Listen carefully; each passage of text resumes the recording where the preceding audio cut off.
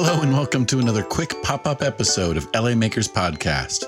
These pop-ups give us a chance to quickly feature some cool shows that are going on right now. So far, it's been a place to share LA County Store's Fine Arts series. If you've ever thought, hey, I want to do an LA-themed art show, then you're in luck. The application window for the 2020 season is open now through September 30th at midnight. Go to lacountystore.com or check out our LA Makers Podcast Instagram for a link to the application and more information. One of the people who went through this process last year was Erica Goebel.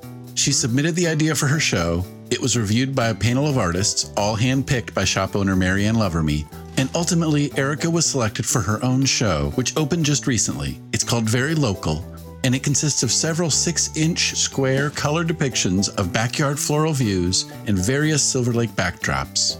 Be sure to come see these beautiful color pieces before they come down on September 17th.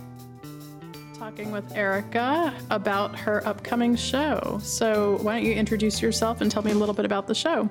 Hi, I'm Erica Goebel. I'm a Silver Lake resident, and my show's called Very Local. I've been painting, and as I started to pull all my pieces together for the show, I saw a lot of them have to do with my garden, and a lot of them also have to do with Silver Lake and buildings that I feel have been here for a long time and have a lot of personality. And I treasure them for that character of Silver Lake that they provide us. There's an interesting range here of buildings, especially. How did you go about selecting the ones that you decided to paint? Well, I'm always sort of looking at color and shape and shadows, but then to be honest, the recent discussion about what are we going to do with our reservoir made me feel very protective of the reservoir and other buildings that I think have been here for a long time. So I sort of sought out certain ones to make sure I have a copy of them. And when we realized that the Yoke building on Silver Lake Boulevard had been torn down, that really prompted me to look through my work and say, oh, I have a copy of that, but what else do I want to make sure I have copies of? So sort of preserving it before it's all gone. Hopefully not all gone. Hopefully not gone. I think there's a lot of people that really enjoy the special charm of the architecture here in Silver Lake, and so we're working together. I agree. Well, great. Thanks so much. Looking forward to your show.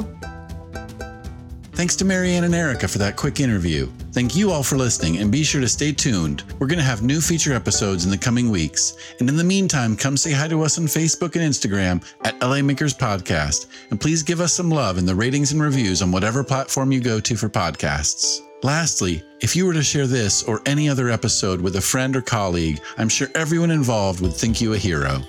Well, I know I would anyway. Regardless, I've rambled enough. I'll holler at you next time.